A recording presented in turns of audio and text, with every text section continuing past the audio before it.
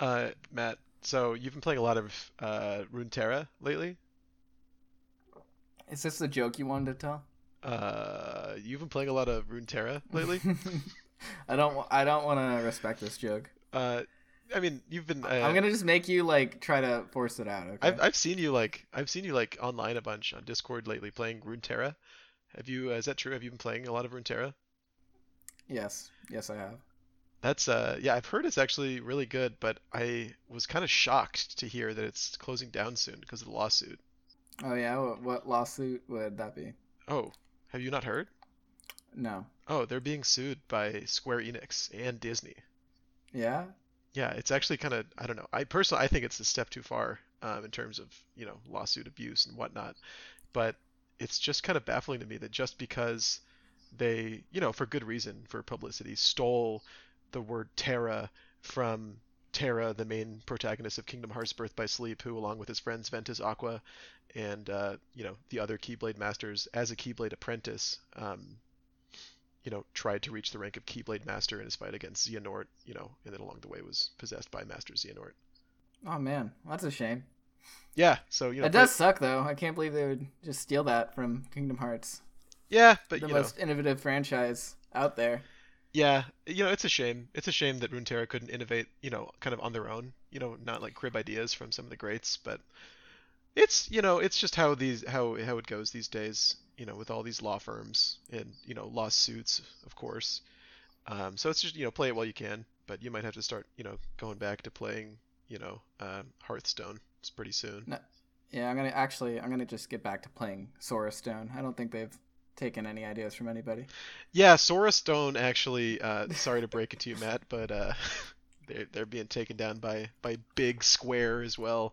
What? Yeah, yeah. It actually turns out that Sora is kind of one of the newer Keyblade masters who, under the tutelage of King Mickey, tried to foil Master Xehanort's plan of taking over Kingdom Hearts. Wow. Well, at least there's always Magic, the Octo traveling. Yeah, What? I hate to break it to you, Matt, but What? Magic the Octo Traveling has been, let's just say, yucked by Big Square.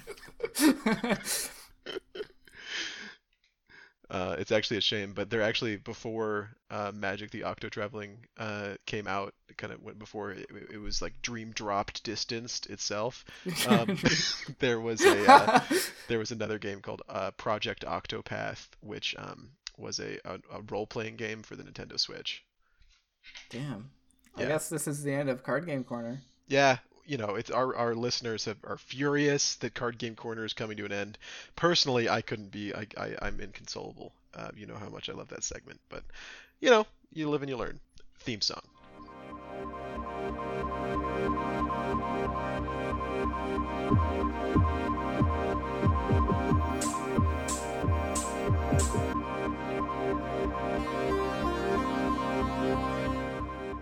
All right. How about you hit us with that intro? I just did. I theme No, songed dude. us. You did theme song. You gotta roll the your opening. Oh, that we have that pre-recorded. Here, let me I have that soundbite somewhere. One sec. This is the Motion Pixels podcast, and I am August Meyer, and this is my co-host Matthew Rawlings. Matthew Wait, Rawlings. I Oh, say no. This is you. just a soundbite, so you're not actually talking to me. But yes, you are Ah, Matthew Rawlings. I am August Meyer, and this is the Motion Pixels and podcast. this is the Motion Pixels podcast. Yes, Yes. yes. So this week, we have a plethora. I should actually say a plethora of stuff to get through. We will be starting our new segment. Matt was saying we needed some more segments in the Uh, pod, so we have PewTube, PewTube coming up. We'll be talking about both Little Women, starring Florence Pugh, and Midsommar, starring Florence Pugh. And there may not be a whole lot of other movies out there now starring Florence Pugh, but we have this segment here to kind of talk about all the rumblings in the greater PewTuberverse. So our listeners are pretty happy about that. But besides that, Matt, what else will we be talking about today? I think we should start with I think the game we both been playing the most. Or Undertale. yeah, do you want to talk about that? Um, no, only because I'm afraid of the Undertale fan base. Um, All right, so yes or no on playing that? Should I check that out definitely check it later? out. I have been enjoying it quite a bit. I'm like maybe 3 hours into it. Been playing that the past couple days, and it is very funny. If you like old Game Boy adventure games, it's kind of based on like Pokemon. Like it has a similar battle system as Pokemon. You're not collecting any monsters or anything, but the combat is like that. Like traversing the world is like that. There's even early in the game, there's even like an ice puzzle similar to like the ice caves in Pokemon games. So if you like just like Game Boy style games, I think you'd probably like it, and it has a ton of. It's very very funny as well. It has some really good character design uh, as well, and it was made by one dude, which is pretty cool. Soundtrack and everything. The fact that you're calling a classic RPG style a Pokemon style is kind of funny to me. No, you should play it. You should play it. It's I do want to play it. It's just like, oh, it's like Pokemon. You don't catch monsters, but it's like a turn-based no. RPG. I more so mean like my experience with Game Boy turn-based RPGs is largely old Pokemon games, and this is very similar to that. I Um, think it's inspired by Earthbound, right? Have uh, you read into that? yeah, I mean, yeah, it definitely is. It definitely is. But Because even the like the odd combat, like you don't even see your player character. It's just the main person you're fighting against. I think that's how Earthbound combat was set up. oh really? I haven't played Earthbound in Yeah. forever. I have it on my Super Nintendo Lite or whatever, but and I played a little bit of it, but I haven't played enough of it to dig in. But yeah, I guess Earthbound has a lot of like pop culture references and things like that. And so far in Undertale, I haven't seen a ton of pop culture references, but there's definitely a lot of like maybe not fourth wall breaking, but just like meta enough humor where it feels pretty modern. Mm-hmm. But there's ice cave puzzles, Matt. That's a Pokemon like. Certainly. Name one other Yeah, game with because ice cave puzzles. I'll wait. Temtem. Good segue, Matt. We have been playing a bunch of Temtem. How many hours have I put in? I can check right now. I think I've put a pretty decent amount of hours into Temtem, like probably 8 or 9. 12 hours. Damn boy. Um, yeah, 12 hours into Temtem. It is a wonderful podcast listening game, as you and I were talking about earlier. It's just so grindy but easy, and the Temtem, which are for those who don't know, Temtem is a Pokemon game, but it's not a Pokemon game because there's rather than Pokemon in it, there are Temtem in it, and Temtem, of course, are monsters that you catch, and you're a Temtem tamer, so you don't train them. You're not a Temtem trainer. You're a Temtem tamer, and you travel the world to be the world's greatest Temtem tamer, and you fight dojo leaders, not gym leaders, dojo leaders, and there is ice cave puzzles.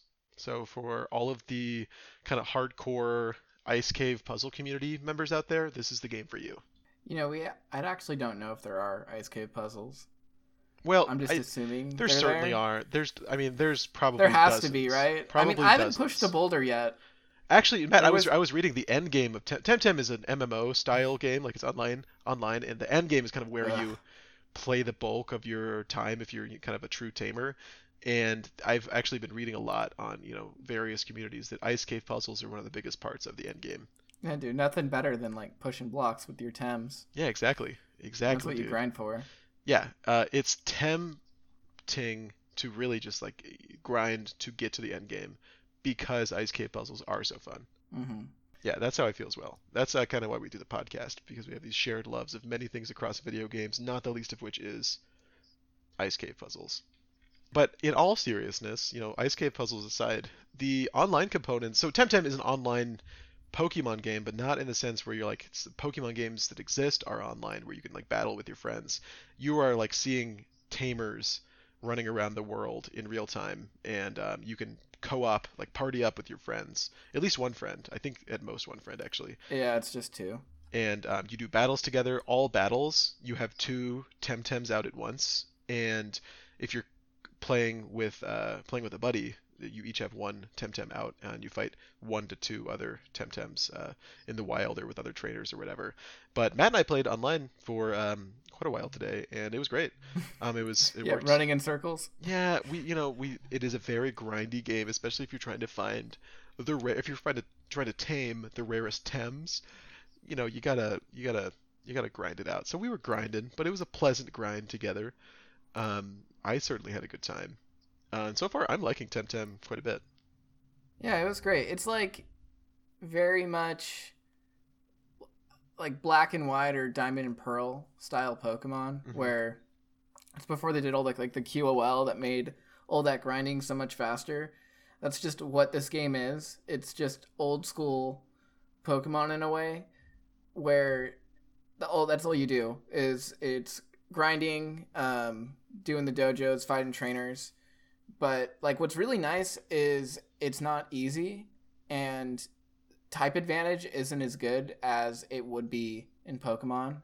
Like I don't know if you noticed that, but you like even we were grinding earlier and we had like I had my electric guy out and you had somebody that was like good against those water types we were fighting too.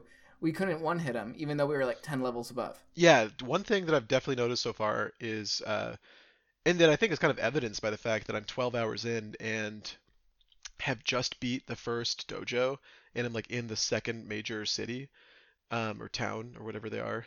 Um, I mean, it's a hard game comparatively to the Pokemon games that it basically emulates.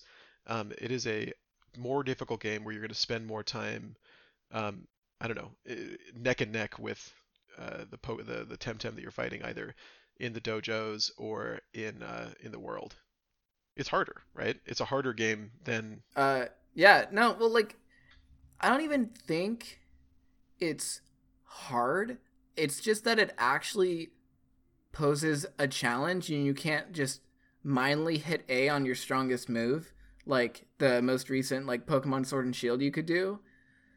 Like you actually need to have an idea of what your team is going to do, and gym leaders and trainers don't follow like I like this type so that's all I have, so you can just use the super effective moves to your advantage and just one hit everything. Like you actually need to go into the combat system and see what works well because everything's double battles, and you need to like actually think about what's going to work well. And part of the combat that's like really cool, that is probably my favorite part about it, is like those affinity moves Yeah, there's like that synergy, but if you always have two Temtem out, and if one Temtem is like complementary to the other, then you get like an extra bit of power or something off of one of these synergy moves, right?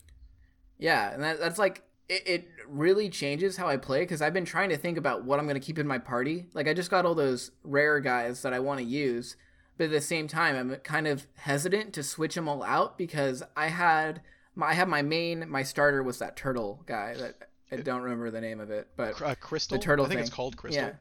Yeah, crystal. And it has affinity with wind. So if I have a bunch of wind types that are like wind or dual type, like wind and something else, I'm trying to use those more than just a bunch of other types because if they're working together, I get that affinity move. And I'm kind of like excited to get later in the game and have like a big amount of Temtems I could use. So instead of it just being like, who's this type and who's high level, it's like, what are these dual types that I can like build this like finely crafted comp with, that so all of them have affinity with each other, and I have two that are going to work together or have like redundancy. So it's that part's like really cool. The combat is definitely the highlight of this game. Yeah, and there's cooldown on some moves. There's some moves you Oh yeah, the can't use your stamina. first turn. There's yeah, another thing about the game is the stamina system, which is like PP, whatever that's called in Pokemon games, the amount of points that your Pokemon has that is like the amount of times they can use their moves. All their moves consume PP.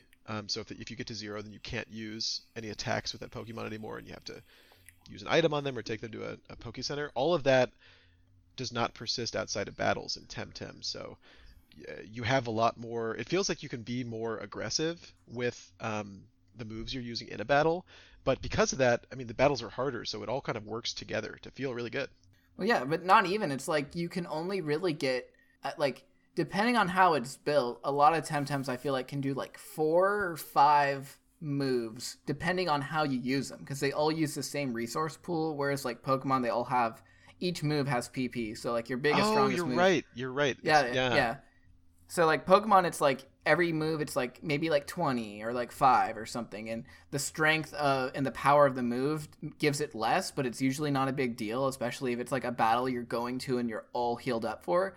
But in Temtem, you can't just spam the strongest move every turn, because like the Osera that you caught today, if you do kick and then you do the big move, that the tsunami that hits both, it already puts it into exertion. And if you overexert, you have to take a turn off. So you have to like actually kind of figure out how you want to play and make sure you have the right amount of stamina. And if like the amount of attacks you can get off before they become useless and have to take a turn off is like worth it. Yeah, so it makes you make these decisions in a way that I find really fun. And I also like not having to worry about stamina between matches, so that I feel like I can use the moves that I want to, and then by using moves that I want to, um, like either moves that have really cool animations or moves that are working really well against the Temtem that are in the area uh, that I'm in.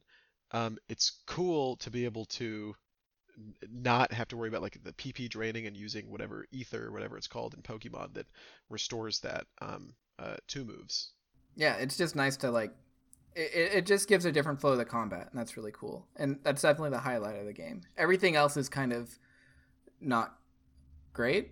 In my I wouldn't call it not great. I would just call it not innovative. I mean, this really is like a copy paste Pokemon game that has Yeah, online like components. if it wasn't for changing the combat system, I wouldn't have anything good to say about this game though. I don't know. I think it has a lot of polish. Not like there's good polish and everything, but I've seen like fan projects over the year where it's like Pokemon MMO, and like they would take the sprites from, I don't know, like Emerald or some of the other like sprite based Game Boy games and make like it's just that game with the overworld, and you travel around and you see people, and that's what it is. It's like a very base concept, but it's like the design of this game, from what I can see so far, is like they designed a Pokemon map, and it's a Pokemon game, and you go through and you're doing all those things and you just see other people. And that's about it. And that's like the part I like least about it, because it doesn't really embrace being an MMO. It just overlays like something on top. Like they knew people wanted a Pokemon MMO for a long time, so they did it, and all the online functionality works well, but it's how it's baked into the game. It's very like uninspired, and it feels just kind of like not tacked on because it works well, but just weird for it to be set up in the way that it is. I would say some parts of it are tacked on. I think it's fair to say that, because you see the part that's not tacked on is like seeing players around, like running around. I think is cool. I think it adds some like a dynamic feeling to the game, where you do feel like you're in like a living world. And like something you and I saw today is we were trying to find this rare Temtem, and we saw all these other people in the area we were in, like running around in circles, like in this like pond, trying to find the same Temtem that we are. So it's like it felt like we could kind of identify with those people, and also knew like, oh yeah, this is where we need to be, because there's like 20 people also here. But that part I think is actually pretty cool, the seeing other people, Yeah, but yeah. the interaction with people is non-existent in the overworld. You can't do anything. You just walk through people, and you can wave at people, but that's about it. Like to actually do battles or trade, you have to open up a menu, scroll through a list of usernames. So you have to kind of know if it's not a direct friend of yours who you friended through the like Temtem friend system, you have to like kind of know like, oh, this guy looked like he had a cool Temtem following him around. Let me go find him in this list and challenge him to a battle that he may or may not accept. Which is cool to be able to just battle random people, which I've done a handful of times, but definitely feels tacked on. Works well, but doesn't. It feels like it's just like oh, people will like this feature, so we'll add it, but we're not going to design the game around it. Yeah, it's like I'm kind of relating it back to the only MMO I really played, which was Warcraft Classic a couple months ago. Like I wish it would have been more structured as an MMO rather than the town system, cuz like in WoW, you kind of center around your factions like capital city for a lot of the game. So you got to do stuff, but you almost always come back there because there's things you need to do there, and like you need to gear up, and you have to talk to your trainer and all this other stuff. Whereas in this game, it's like it's cool when you see people out in the world in an area like looking for something like we did. Like that's really neat. Like that's kind of like the implementation you want to see because this is people being in the world and trying to do something no matter at what part they're at. Like you're all coming together for something in a way. Whereas in this one, it's like if I see somebody running around the starting zone, I just assume they just started, or like in the second town you get to. Like these towns don't really mean anything, and I imagine one of the later towns is like the central hub you want to go to, but it's just kind of weird that it like until we get to the end, I don't think it really is like an MMO besides seeing other people, and there's kind of just like the light interaction that doesn't really matter. Yeah, yeah. I don't know if it's fair to call it an MMO. I think it's fair to call it an MMO light in the sense that Destiny is an MMO light, but it's really like a Destiny light in the sense that it's a shared world, but not a. It's like a shared world with It's a co-op shared map because components. you don't even like occupy other people being there doesn't impact anything, which is the weird. I think that's the weirdest part. That's what makes it feel weird. It's not like let's say like this would suck. I hope they don't do this, but let's say there was only like 2 Osera that spawned in that one area per hour, and if everybody knows about that spot, that's a bad spot to go to, right? That's like real world interaction. And you have to work around other people, and that's not the case because it's just like if other people are there, that doesn't mean anything for you. There's no trainers that you can't fight because somebody else is fighting them. There's no Temtem you can't get because someone else is getting them. It's just they're there, but you don't interact with them in any sense other than maybe doing a manual interaction like here like let's fight, let's trade, Yeah, something that's an like that. important word I think for describing this. The manual interaction. Like the online components are very manual. Like it's like really not integrated very well Yeah, into the like overall just experience of the game. seeing people's just very non-eventful because it's like if you see people in Destiny, it's like because they were put into your shard or however they do it, and you can interact, you can shoot things, and they can help you.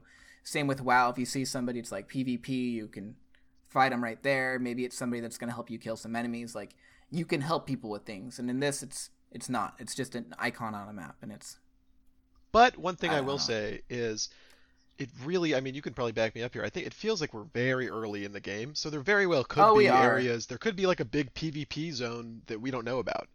I doubt it. There's not.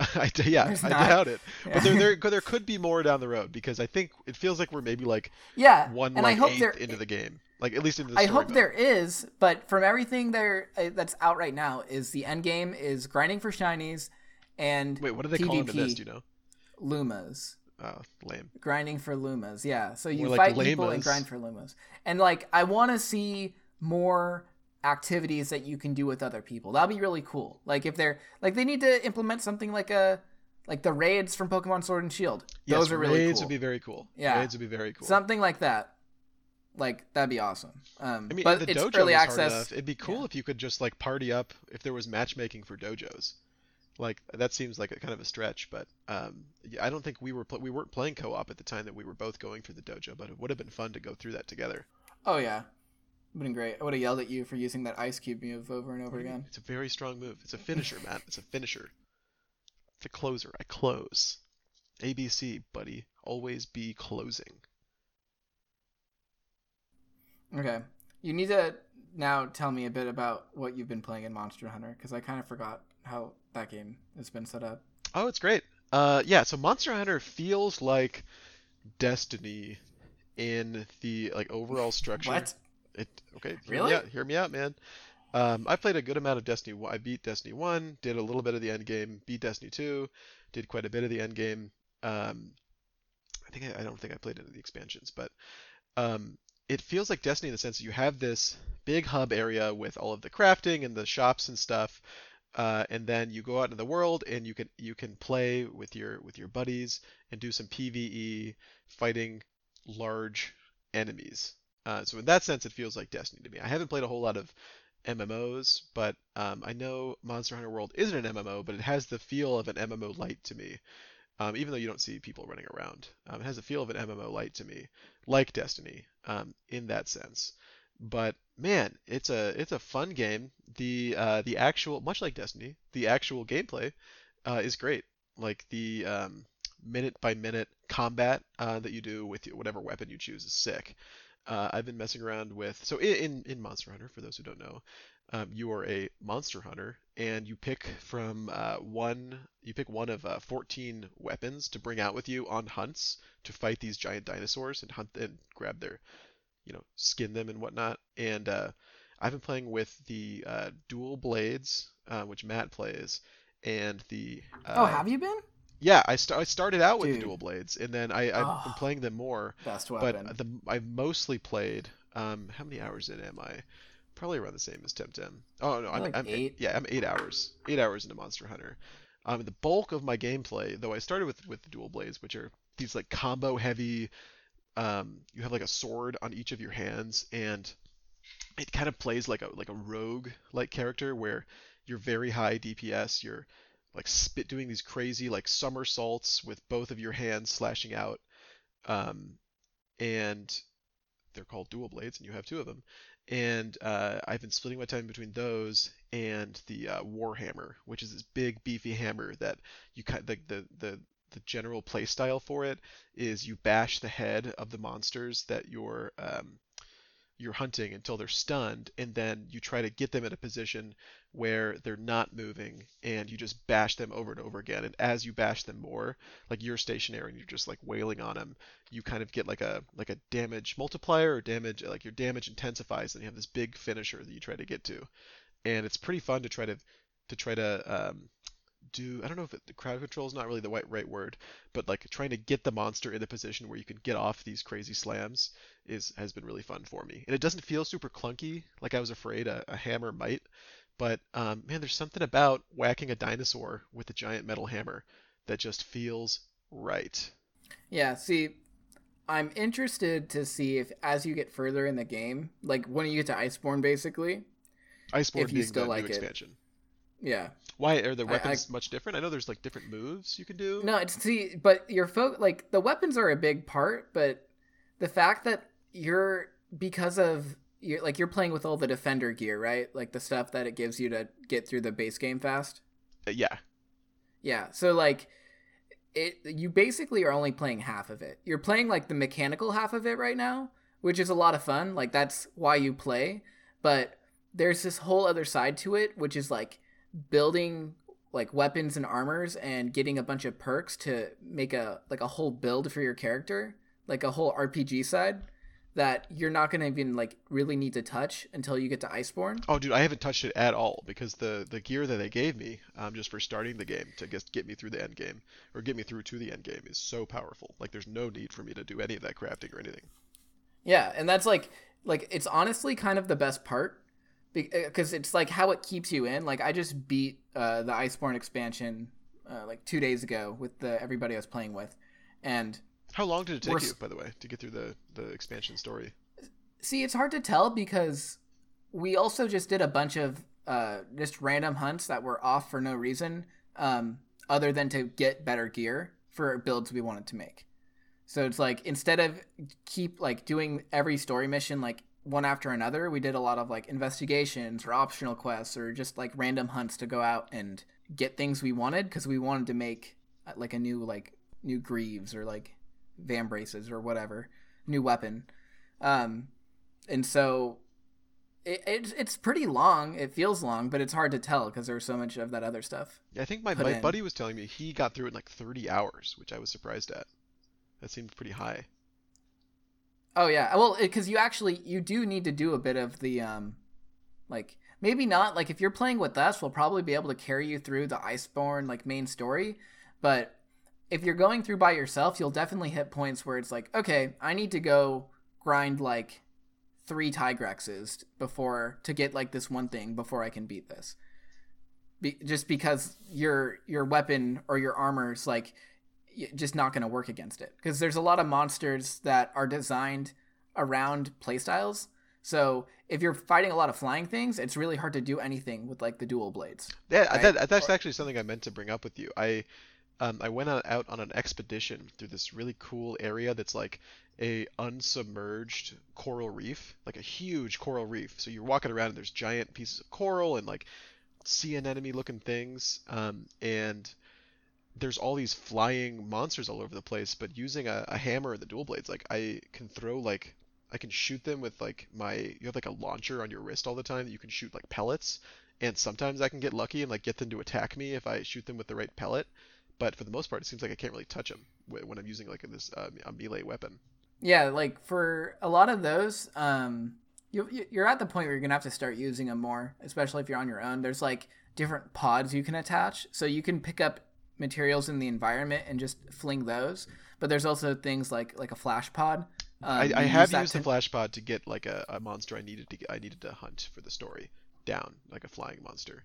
Yeah, so you can do that to get them down, then you can smack them. But like you know, you need to use all of your gear at your disposal, and some things you need to use to like sure it up more to you. Like there's things that are better at fighting flying monsters than, non-flying. Like you know, like maybe a bow or something. But like a flash pod will get them down. But there's also just like the play styles in which, like the how the monsters attack you. There's some weapons that it feels like they're better than others. Like there's this one in Iceborne called Barioth. He's this big he has big like walrus fangs coming out of him. He's like a dragon lion hybrid. And he just charges at you over and over again. And I can never hit him with dual blades. I need it's really hard. I have to there's this grappling mechanic in Iceborne. That's how I get most of my early hits. But I need the people I'm playing with to break his arms, because when he does a charge, because his arm is broken, he'll slide and kind of get stunned, and then I can go in and like do a bunch of hits with my dagger. But otherwise, it's really hard for me to hit him. So, but if you're playing on your own, you're gonna have to use different weapons to kind of do that. Otherwise, like if you're fighting Barioth on your own, like I totally probably couldn't do it very easily with dual blades. I'd have to try to use something different, and that's just how the monster is. Yeah, I mean, this game, man, like the actual just like taking down of a monster is so dope. Like it feels like this is like a boss rush game almost, where there's some like smaller monsters that you'll fight, but a lot of those seem almost incidental on your way to like kind of like a Souls game.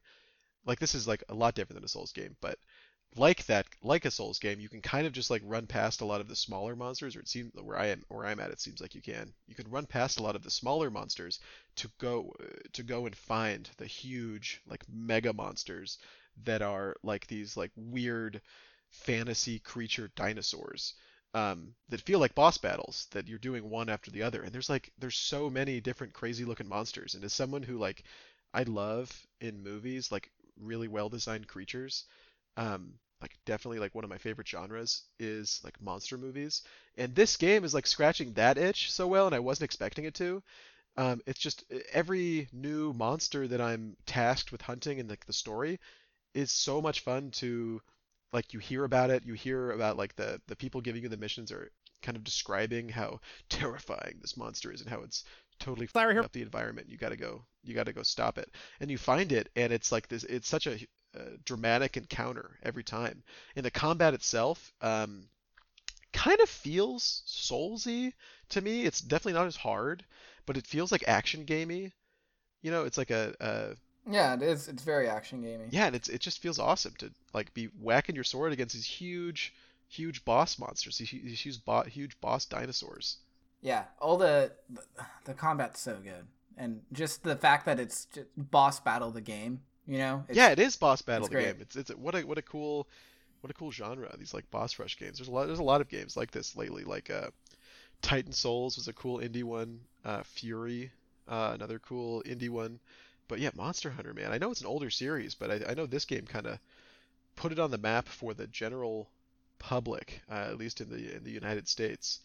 And man, what a fun game! What a fun game so far. And I'm not even not even that far into it. Yeah, hopefully you stick with it because Iceborne's really fun. Yeah, I You mean, have a I good time got with it it. primarily to play with the boys, play with the group that you play with. So um, yeah, I mean, I that's the plan, to stick with it, just have it be the casual game you turn on when everyone else is playing it. Get a couple hunts in with the bros, you know. Yeah, exactly.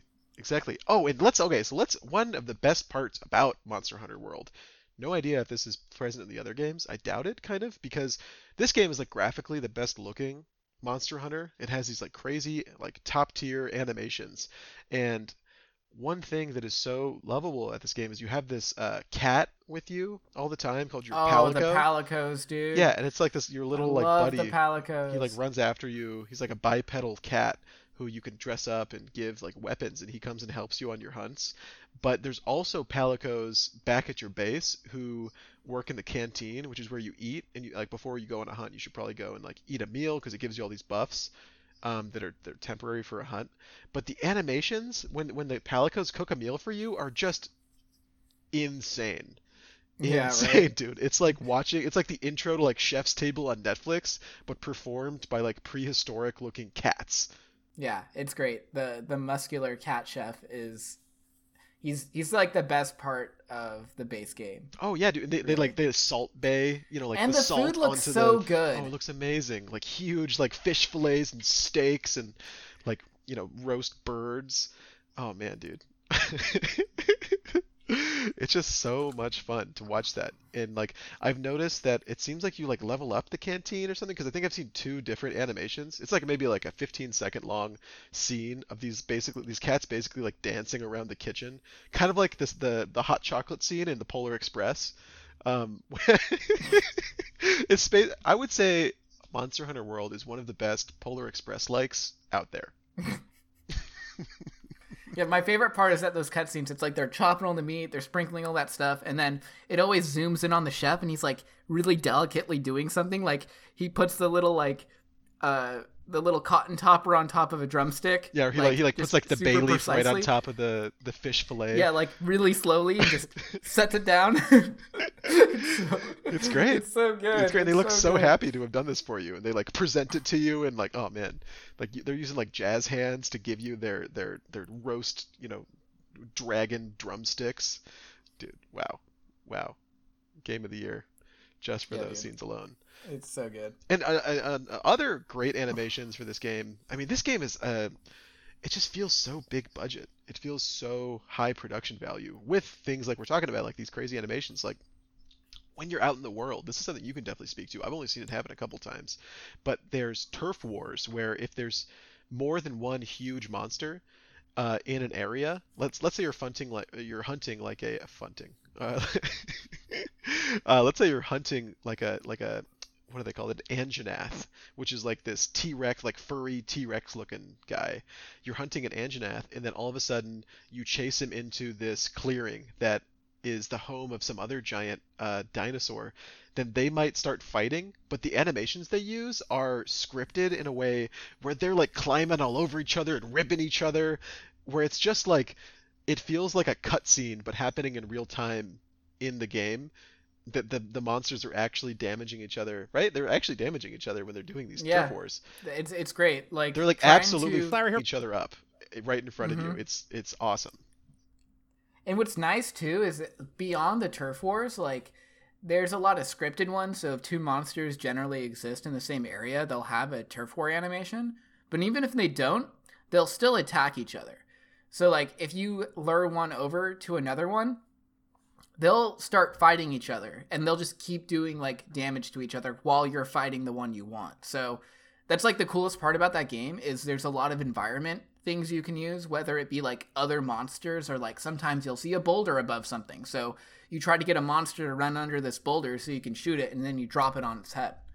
Oh Or yeah, and just yeah, there's so many cool things like that where it's just like you base not only how like you're gonna attack it based off like your weapons or whatever, you have to base it off the environment. Because there's even like some mechanics like the sliding move with that hammer, yeah. Which I didn't even. right? Several hours into playing with his hammer, I didn't realize that you could hold this one button to charge down a hill and like power slide while bracing your hammer down a hill, and then launching yourself up like slamming down onto a monster. And it's a special like animation and move that you can only do like sliding down a hill. Yeah, like just all the and that's if there's a hill. So if there's not a hill, you have to play differently.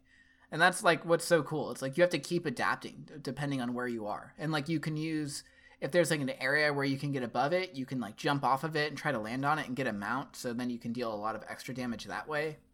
So cool. Yeah, but I A lot mean, of good parts. speaking of the environment of this game, one thing I've really grown to like in it is the focus on exploration, but not in the sense. I mean, the maps are very well designed. Like not in the sense of like in Destiny, you have these big open.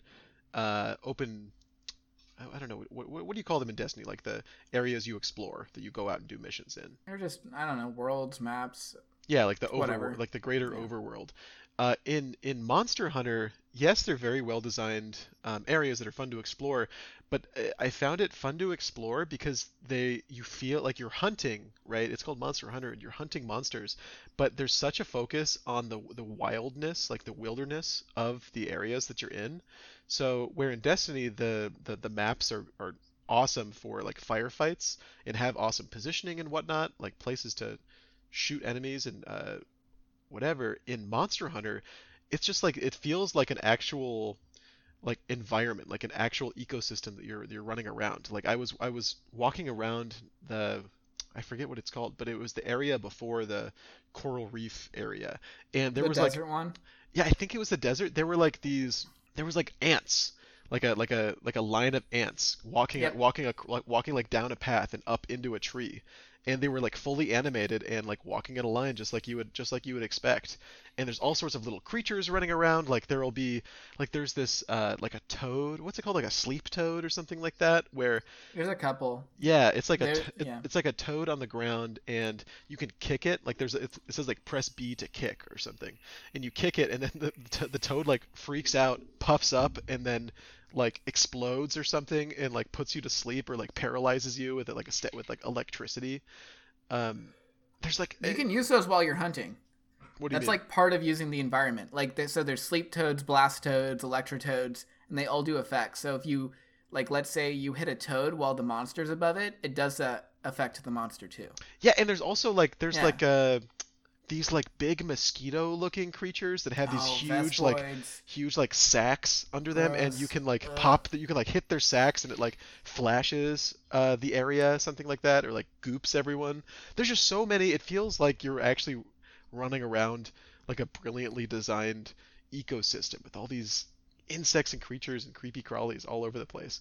I mean, it's really impressive. Yeah, all the environments are really well done, and like each section is kind of designed for different types of fights too, which is cool. So it's like they put a real effort into it being like looking like a world with all the environment and the different things that would be in it, but then it's also like designed for combat, which is like really cool. Oh yeah, like I've noticed this cool trend in at least in the coral area. I think I noticed it in like a jungly area I was in before, but I'll be hunting a monster and kind of chasing it. Like I'll find it like in some clearing and chase it down these paths, but then it'll end in like this like I guess like kind of like the den of where the monster like sleeps, and it'll turn into like an arena battle where I was kind of hunting it across this environment, and then I kind of get back to like its home turf and defeat it there.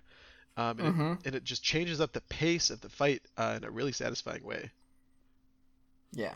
Oh yeah, Monster Hunter's just so good, dude. Yeah, what a So cool good. game. What a cool game. If only Temtem had, like sleep toads.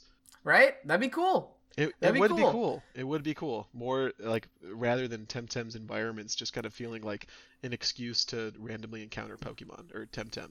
If only. If only. If only. All right. So now, back by popular demand, Oh no. the lawsuit is still pending. So we're still a go. We're gonna do some card game corner. Okay. We can do Card Game Corner. We're doing card game corner. Do we have a theme It'll song be for a Card quick Game one. Corner? Yeah, we do. Card Game Corner theme song.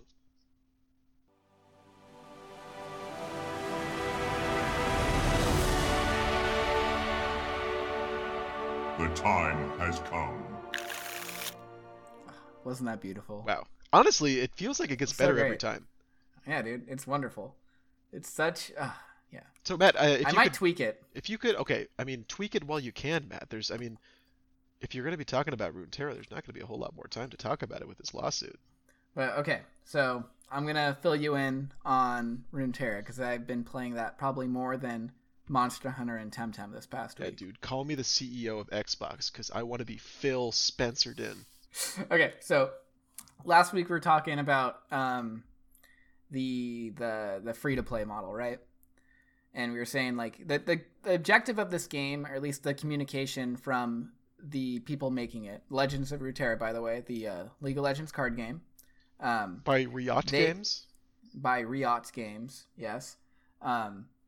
They want this game to be largely free to play, and the communication was you can't buy things and you have to earn everything, and Wait, that's so like what's their partially true. revenue model? Well, so there's two. So after playing in it, the open beta started on Thursday. No, last Thursday. And from what you can spend money on this game is there's very expensive cosmetics that I will never buy. Maybe I will one day, and I'll have to look at myself in the mirror that day when I do. Do you typically not? No, but they're so cool. No, I mean, like, you typically don't look at yourself in the mirror. No, I close my eyes. Unless you're buying microtransactions that day. Mm-hmm. Yeah, and got then it. I look at myself and I just pout. So you can buy cosmetics. You can buy. There's like a pet you have, and it's just a little thing you can interact with on the board. Your side of the game board is whatever you have. So if you're a normal person and don't spend money on something pointless, you have like a little grass arena. So you can buy those, but then you can also buy cards, but they cap how much you can buy. So you can buy like little gold coins, and you can use those to buy different of the wild cards. So the way you make cards in this game is you either use like the free to play currency, which is like dust or shards or whatever, and they have different tiers, or you can buy or get from like random like rewards you get for just playing these things called wild cards, and you can craft cards of different rarity. So there's 4 different ones. There's like a champion, which is like the hallmark like main characters you recognize from League of Legends. So like Thresh is a champion, Garen's a champion, stuff like that. Then there's epic cards, rare cards, and commons. So that's kind of the same how it is in Hearthstone, where legends are now champions. You can buy these wild cards from the store, and they cost a different amount of gold, but you can only get X per week, and it's not enough to really do a whole lot with. So like every week you can only buy 3 champions, and you can have a max of 6 in a deck. So you can only, like, if you're going to run a deck with 6, you can only get half of them from buying it. And how many cards are in a deck? 40. Okay. Yeah, so all the wild cards are capped. And the way they want you to earn it is there's a really cool progression tree that's, like, better than any other game that's like this that I've seen, where you pick a region. And, like, the way the game is set up, like, you know how Magic has colors? Yeah. So there's different regions, and every region has different cards, and your deck can have up to 2 different regions in it. So you can like pick 2 regions and use those different types of cards in the deck and build it that way. But for this progression thing is you pick a region, and there's like 20 levels of rewards, and as you get experience through playing the game, you will progress through this regional level tree, and you'll get things like a crate that will give you some, like, 5 random cards from that region. And the rewards get better and better. So at first you're getting like commons and like maybe like a rare wild card, but then you can get to a point where it's going to give you champions from that region. And so from playing, you can decide which types of cards you want to accumulate rather than just like getting random booster packs and hoping you get what you need. Oh, whoa.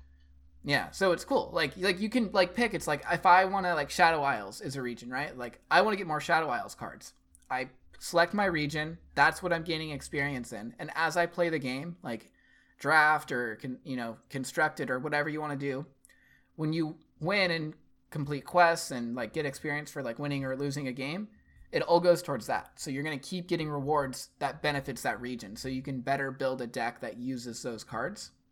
So it's like an interesting model, and it's really generous. Like I have a couple good decks already, and it's like I think I bought like the starter bundle for $5, so it's pretty generous so far. That's awesome. Yeah, and the game itself is really good. Yeah. So gameplay wise, so you said that it seems like it's kind of hard to get, or it's rare to get these champions, or whatever they're called, legends, champions, whatever. Are those the only creatures that you play? Like, I'm assuming this is like very similar to Hearthstone and Magic, where you have creatures on the board who are attacking, and then you cast spells that are doing damage or doing some sort of effect on the enemies, the opponent's creatures or life total or whatever. Yeah, so there's like two different types of cards. There's units and spells, and within those there's subcategories. So units, there's champions, which are the big splashy main ones. They have a mechanic where they have like a little condition on them, and once you complete that condition, they'll level up into a more powerful version of that, and they'll have a new ability. And decks are usually based around those. And then there's followers, which are just like, you know, a normal creature in Magic where it has stats, it might have an ability when it comes in, something like that. And just like lore wise, are all of the what are the creatures called? Unit? Are all the units like Followers, champions? yeah. Are followers? Are they champions from the actual League of Legends game, or like who? Like what are they? Yeah. So all the champion cards are characters from League. Okay. And then all the followers are, I think, just characters from the League of Legends lore. I'm not too sure. Okay. But they're like, this is part of their big IP push. So there's probably all this stuff like lore and history of all these different like regions and continents and why they're all fighting. And these are probably like characters and things you would see if you were to go to those regions in the world. And you don't have much of a background with League itself. I think I see you playing it earlier this week. I was playing TFT. Okay. It's in the League client though, so it's like it's the auto chess. Gotcha. That's a lot of fun. Yeah. That's how I'm actually recognizing characters, which is pretty cool. Oh, cool. Yeah. But yeah, dude, the game's great. It's like a mix of Magic, Gwent, and Hearthstone. How is it like Gwent? So every turn, each player draws a card, and you have mana like Magic and Hearthstone, but a turn isn't over until both players pass. So it's kind of like Gwent, where you need to react to what the other person does, and if you don't, the round ends. Because in Gwent, you go back and forth playing cards until one person chooses not to anymore or gives up, and that's like how you win a round. In this game, it's like that's how the turn is structured. So you play a card, and then your opponent has to play a card, and if they don't, and then you choose not to, you can pass the turn. And whereas like in Magic, there's like phases, right, where you have like your main phase, the attack phase, your second main, and you can only do things in these phases, and you can't really do things that like, so in Magic and Hearthstone, you have your own turn, and the other player really can't do a whole lot during your turn. In this game, you can. You can play creatures during the opponent's turn. Oh, weird. Because it goes back and forth, and the really only signifier of like whose turn it is who can attack that turn. So you trade off being able to attack, but each player can play something each turn. So it's not like, and I think that's like one of the better parts about it, where like Hearthstone was pretty quick, where like turns weren't too long because you just played units and then like kind of passed. But Magic, it can suck because sometimes you just sit there and wait for somebody to like do some like stupid little combo they just made, or they're thinking forever and you just kind of have to like sit and wait. Whereas in this game, it's back and forth the entire time. It's a constant game of interaction and playing around, and you have the ability to do things on the other player's turn, because it's kind of like it's not their turn, it's just they are attacking and you have to be on the defensive. So you just kind of trade that back and forth rather than like a hard turn kind of setup. That's interesting. Yeah, it seems like this is like really. I don't know if I mean, as someone who hasn't really played it, I can't really say it's evolving the genre, but it seems like this is really taking a lot from all of these different competing games and doing its own thing, doing its own spin on them mechanically. Yeah, it's just, I think calling it Magic, Gwent, Hearthstone is like the best way to do it, because it takes the best elements of each one. It makes them all into its own game and does it all really well. And frankly, I mean, I think it speaks pretty well to the game that you're so optimistic about it without having any real background besides what Teamfight Tactics you play in like the greater League of Legends like world. Like you don't, some people have spent hundreds or thousands of hours playing League, and you have not. Yeah, like this isn't a game I'm playing because of League. I don't like that IP particularly. Like I don't really know any of the history or whatever behind it. It's a fun game, and I like it for that, which is the best part, because like this game is like a really good mechanical game, but it's also a game that's going to get a lot of people to play because it's related to League. So like it's nice that it can stand on its own, but it also has that like boost of getting people into it. Kind of like Hearthstone's pretty good, but a lot of people got into it because it's Warcraft themed, you know? So Yeah, I mean, like, I'm one of those people who never really played a Warcraft or World of Warcraft game, but got heavily into Hearthstone. Similar to how it sounds like you're getting into Runeterra. I mean, I would yeah. just say it's a shame that there's all this like hype around it in the face of this lawsuit that is probably going to take a lot of the wind out of the sails of Runeterra. Yeah, true. Well, I guess we're gonna, on that note, just conclude our potentially final card game corner. Yeah, I mean, you know It how might have to be updated to the lawsuit corner. Dude, I would love to have a lawsuit corner, a Dude. lawsuit segment of the podcast. Maybe a lawsuit lair. We have a card game corner and a lawsuit lair. Yeah, Hell yeah. tune in next week for lawsuit lair. There's a lot legally going on in the video game and movie world. A lot, and we'll be covering it as legal experts. Parentheses, we are not legal experts. Okay, so do you want to start talking about, what was it called? Pugue tube? I've just consulted Google. When you look up how to pronounce Florence Pugh on Google, the first result is a video of Florence Pugh telling people how to pronounce her name, and it is Pugh, not Pooh, although that's tempting. So Pug. Yes, so this is our newest segment, long-running segment. This segment I can see having quite a bit of wind in its sails. Doesn't seem like there's any lawsuits pending in the Pew world, the greater the MPU. But yes, this is our newest segment, PewTube. How to say Florence Pugh? You say it like that, Florence Pugh.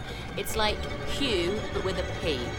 No, it's not Pug her, and no, it's not Pooh. I know it's tempting.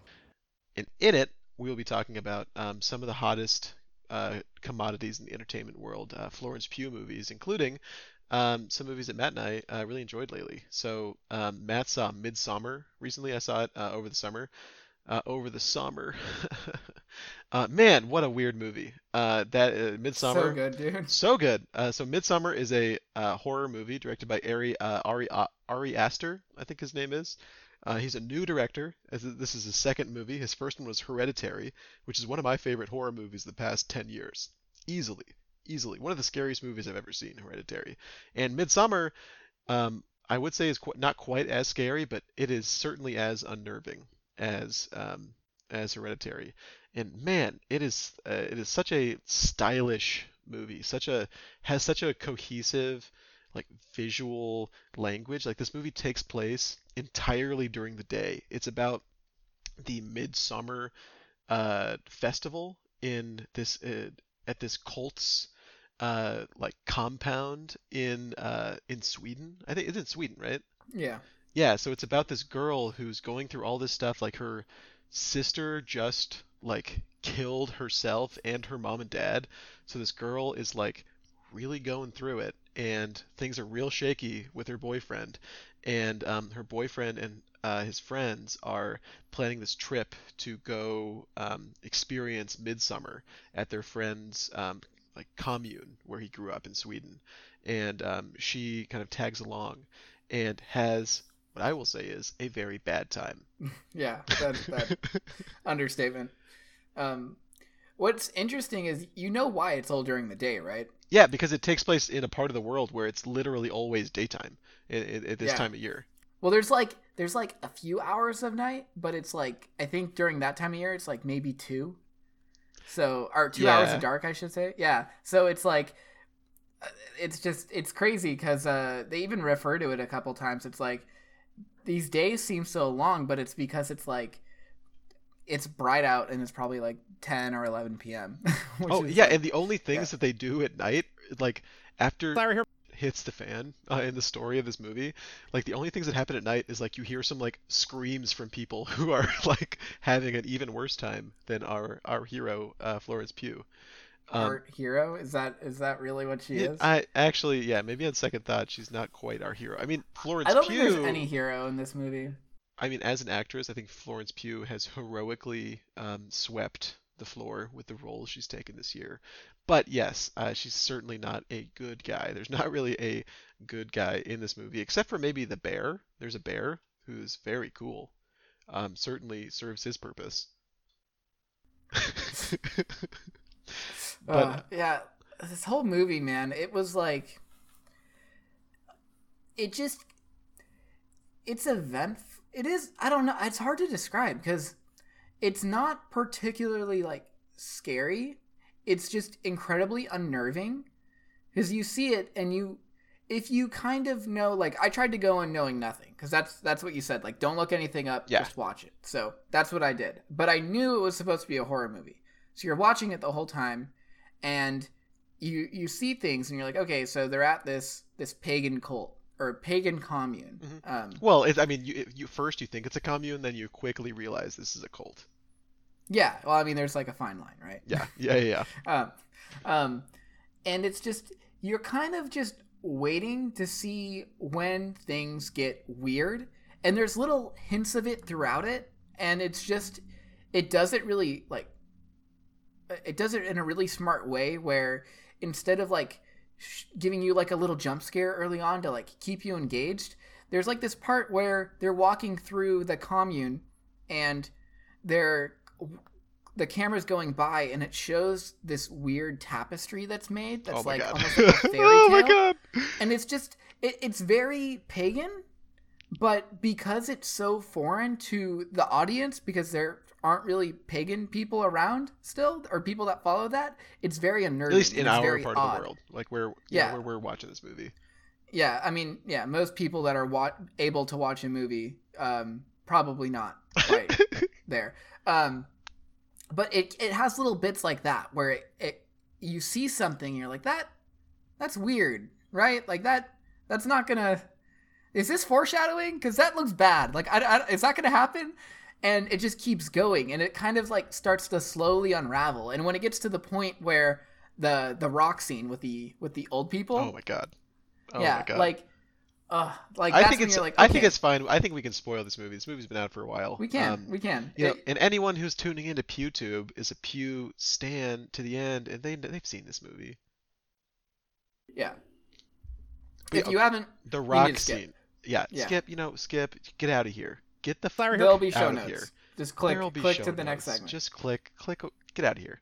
But for those, for those who are cool and have seen Midsummer, there's the first like scary scene, like things, so it starts out on a very dark note with bad, horrible stuff happening to the protagonist, the main character, Florence Pugh, where her family dies. She goes to Sweden, and little troubling things start happening. Like you see this tapestry that has some fucked up stuff happening in these pictures on the tapestry. Where you're like, is that gonna happen? But then everyone keeps talking about this big event that's gonna happen like the second day they're there, and the main character keeps asking like what are we waiting for? Like what's gonna happen? And the people who are familiar with the events of the cult for this festival are like, oh, just wait. You're gonna find it very interesting what happens. And they wake up the next day and go to the ceremony where these two old people walk up to a top of a cliff and just jump off. And the movie shows these old people falling off a cliff and their skulls exploding and their legs snapping as they hit the bottom of this cliff. God. And then one of the old people doesn't die on impact, and like ceremoniously, a member of the cult comes with this huge jackhammer and smashes their skull in, and then a bunch of people take turns smashing the skulls in of these people who just killed themselves in front of the whole commune, and the main characters start to freak out, and weirdly everyone else in the commune is like very calm, and like some of the main characters, like some of the Americans who are at this festival, start to like scream and be like, "What are you guys doing? Like, what is happening here?" And everyone in the cult is like, "It's fine. This is, it was their time. They wanted this. this is, a very beautiful part of the cycle of life here in the commune. Midsummer is very important. So the main characters kind of calm down, but like you as an audience member, just like the people who are watching this festival happen, who have not experienced it before, your nerves start to get fried, and you're like, what am I sitting through? Like what else is gonna happen? And the movie just like really takes off from there, and all of this other even weirder stuff happens later, and it builds and it builds, and like along with the like Florence Pugh and the rest of the characters in this movie, you just start to feel overwhelmed by kind of the alien stuff that's happening in this festival. Like it's all so long and drawn out and foreign to what you're used to and what these characters are used to, that the horror of the movie comes from being like absolutely unsure of what's going to happen next. Like there's this scene where you want to talk about the screaming scene? That's one of my favorite scenes of the movie. Oh my god, yeah. Like, so there, a series of events goes through, and there's this, the end of the festival celebration is happening, and this is a hard scene to just jump into, but it's a scene where it's a hard movie to jump into. Yeah, there's like this, when people choose who they have children with because the community raises them, and one of the girls that had just recently reached the ripe age of picking her partner. The girl's like 13, maybe. I think they said she was 18. Okay, well, she looks very young. Yeah, she does look very young. But she picks the boyfriend of the Pewmeister, Mm-hmm. and the Pew was crowned the queen of the festival. The May Queen, I think they call her. The May Queen, yeah, the May Queen. And so she's off doing something, and this guy gets kind of lured into this area where, like, you can tell he's gripping with it. Like, he kind of wants he like, his relationship with Pewster is like on the rocks, and there's a lot of tension between them, so he's like letting himself be drawn into this scenario. Yeah, and like, but like, it's hard to break down. Like, this is the best part of the movie. There's just all these things you can read into. Like, this guy's emotions, it's like, it's hard to tell if he's uncomfortable because he knows because he knows that this girl wants to have sex with him and he's trying to like push it off, or it could be that he wants to do it, but he's not going to because he's with his girlfriend and he's undecided if that's going to work out. Or so, it like, could be because earlier in the movie, this girl who decided she wants to mate with him cut off some of her pubes and put it in like a pie or something, too, yeah. and like drugged him to like be seduced by her. Yeah, it was like a love potion. Yeah. That was also foreshadowed because this movie's wonderful. Yeah, that was on the tapestry, I think, in the beginning of the movie. Yeah, that's the tapestry I was talking about. It's like, ew, gross, that happens? It did. It happened. It was awful. It did. It was awesome. But so he gets lured in, and he goes into this room where she's laying on a bed of flowers, presenting herself to him, like, take me. But and surrounded by like old, like not old ladies, but it's like old ladies and middle-aged ladies and young girls too. Like, they're all naked and they're just standing there watching. And he goes up and he just starts doing it, and then like they're like cheering him on, and they like go in and they like help him like shove himself into her. It's just very uncomfortable. But then Pewmeister, she notices that her boyfriend's gone and walks over to this building and sees through the keyhole just her boyfriend's ass just plowing this girl. And she just breaks down and goes into their bunk and just starts screaming because she's breaking down mentally, because that was like the last thing she had because her family died, and this guy was her anchor. And she's also across the world in this area. She's doesn't so know at all. Yeah, she's completely overwhelmed. As the audience member, you're like right there with her, like, what is happening? Yeah, and then as she's like screaming in pain, since she's the May Queen, all these girls are following her around, and to make her feel better, they scream back at her. So she's screaming out in like pain and sadness, and they're all just yelling back in her face. Like screaming, like she's screaming and they're screaming, like, and they're not happy. Like, they're screaming with her in the same way she's screaming. So you have this like long drawn out like 5-minute scene of like 20 women screaming in pain. Oh my the god. entire time. And that's, I think, something that this director Ari Aster does really well. In Hereditary, there's all these super drawn out shots of just like in Hereditary specifically. I think this movie has a few of them, but there's these shots where like a character, it'll be a close up on a character's face as they're turning to look at something horrifying, and you can see like the dread in their eyes open wide, and they start to scream, and like the tension that they feel builds and builds, and then you see them experiencing that, and it makes you scared. And this scene is like ratcheting that concept up to another level where the entire community is screaming in pain with her as she is like having the absolute worst time she could possibly Yeah. have. God, it's so good. Oh my, yeah, I it's a think great movie. my favorite scene was the last one where Oh. they're in the burning temple.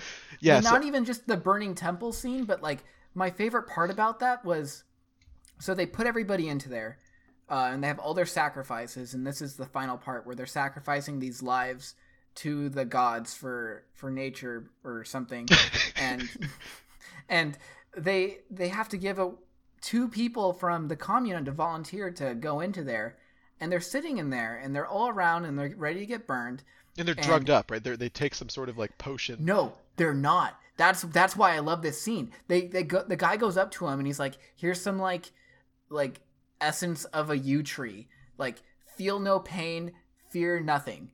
And he says that to one guy and it says it to the other, and he puts it both in their mouth. And then as the building's burning down, the guy who he said feel nothing to, he's burning and yelling at his like friend, like screaming, and you can see the other guy looking at him, like, who was told you will fear nothing, looks fucking terrified because he realized that everything that they've been told is a lie, and they're burning alive in this building. It's just like that moment like that. It's like, oh, it's so good, dude. Just like these little like a little seed of dialogue to like have the opposite reaction just like a little bit later of just wonderful, like just nonverbal message it's sending. Oh, So dude, good. and speaking So of good. nonverbal, right in that room with them, not talking at all because he's been drugged up, is He's been drugged up. Florence Pugh's boyfriend, who Yeah. they Shoved into a bear. yeah, he's shoved into the skin of a bear and been drugged up so he can't speak, and I guess he can't feel anything, and he's sitting there burning alive, just watching these people burn before he starts burning, screaming in agony, and he's there in a bear skin burning with them, and then the camera goes back out to the cult members watching. In the center of them is Florence Pugh as the May Queen, covered head to toe in flowers. Like she probably has like 1,000 flowers on her, like completely covered, and she is at first watching this horrified, and then the final shot of the movie, the like cherry on top of this horrifying sundae, is she cracks like this smile, where it's like this kind of evil looking smile where it's just like she has had it, and she is accepting that maybe sometimes it's just okay that your boyfriend burns to death because you've had a really bad time on vacation. Yeah, she's part of the community, man. She is there. She is now pagan. Yeah. Wow. This movie, man. This movie. So good. Damn. You gotta watch Hereditary. Hereditary, Yeah. definitely less. It's like a smaller scale movie, but like it doesn't take place in like an exotic location or anything. But the terror that it instills in you is, I would say, more intense. Like it's definitely more of a straight horror movie than like the weirdness of Midsummer. Yeah, I'm really looking forward to watching that. I'm gonna watch it this week for sure. Yeah, if you're into beheadings, there's some very good headless work in Hereditary. Wonderful. I love beheadings. Yeah, and what's crazy, good. man, is that Midsummer and Hereditary are the first movies that this guy Ari Aster has directed. I mean, he's just like coming out swinging. It's insane. I can't think of the last time. Maybe the last time. That's actually a good segue. The last time I can think of a director with their directorial debut just making a phenomenal movie is Greta Gerwig, who she's an actress. She's been in a bunch of movies that you might have seen. But more recently, she is a movie director. She directed Lady Bird, which was this excellent movie actually set at St. Francis High School in Sacramento, where Matt and I grew up. very good movie. Like it's like a coming of age story about this young girl Wait, really? growing up. Yeah, yeah. Greta Gerwig went to St. Francis, and it takes place at like it's not called St. Francis, but it's based on St. Francis. Wow. And it's about this like coming of age of this girl going to an all girls Catholic high school in Sacramento. And I mean it's all filmed in Sacramento, man. It's really cool. As Okay, someone who spent a lot actually, of time we there. may need to sit this movie because I want to watch this now. Okay, well, okay, we can. I thought this was based off like the book Little Women. No, okay, you're getting confused because Greta Gerwig directed Lady Bird last year, I think. That was her directorial debut, and then this year she directed Little okay. Women, starring Okay, the okay. Pewster herself. And why don't we can save the Little Women talk for the next podcast, so we can pad out PewTube, until Pew makes her next move. We kind of follow that. She'll be in Black Widow coming up in May, I think. So there'll be some more prime Pew moments on the pod. I'm slowly rebranding us as the biggest Pew pod on the net. So keep on the lookout for that. But yeah, man, we should check out. You should watch Lady Bird this week. I'll watch it as well. Yeah, I really want to watch that. I think it's on some streaming service. I think it's on Amazon Prime, which I'm sure you have. So yeah, check out Lady Bird, especially for, it really adds to the Sacramento cinematic universe in a very meaningful way. There's more than you would think in that universe. Yeah. Yeah, man.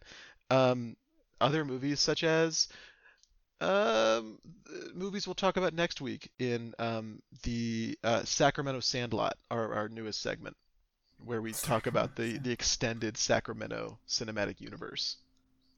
Yeah, dude. Totally. Yeah, this is a very segment-heavy podcast, so we might end up morphing. PewTube might evolve into a greater thing, but I'm just happy to see the kernel of Florence Pugh blossom in such a beautiful way with our discussion today on Midsommar. Man, what a good movie! What a good movie.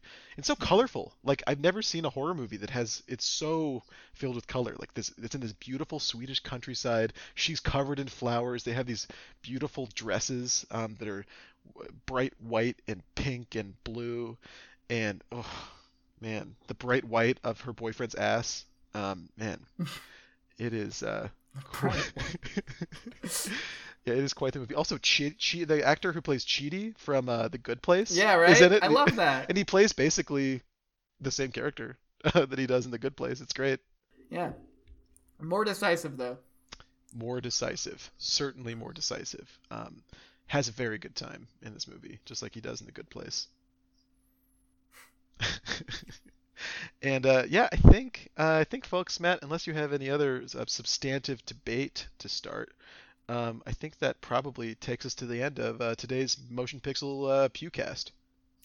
Yeah, I think... Sorry, I did podcast. watch Joker this week, but I think we should save that too. Yeah, we can save it. I kind of want to watch Joker again. Is it on any streaming services? It's not. I had to rent it, but you should watch it because I think I have a hot take on it, Okay. and I'm interested to see how you felt about it. Yeah, I had some pretty strong feelings about it when I first saw it in theaters, but I'll watch it again this week, and then we can talk Joker. We can have kind of a Joker update. There's a lot going on in the greater Jokerverse that we can talk about, and then of course we'll get to Little Women and Lady Bird. We'll kind of have like a coming of age segment where we'll talk about women. I think we're pretty equipped as like two mostly white men. I think we're pretty equipped to talk about women coming of age. So you can look forward to that. Dude. I don't know who would do a better job than us. I couldn't tell you. But we'll tell you next week. Exactly. Yes. So stay tuned. The world's #1 video game, movie, card game, Pew podcast. Temtem. The world's #1 Pew Temcast will return.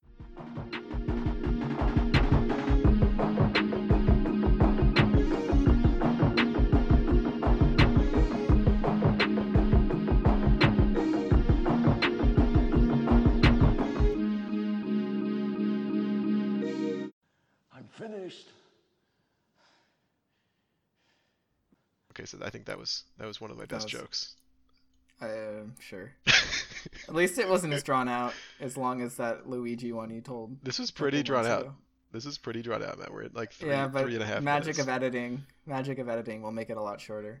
If anything, you should make it longer. I mean, there was some good content in there. You might want to, like let it kind of simmer. Yeah, see, I don't know if you noticed this, but I actually probably cut out about 20% of what you say, like throughout the entire thing.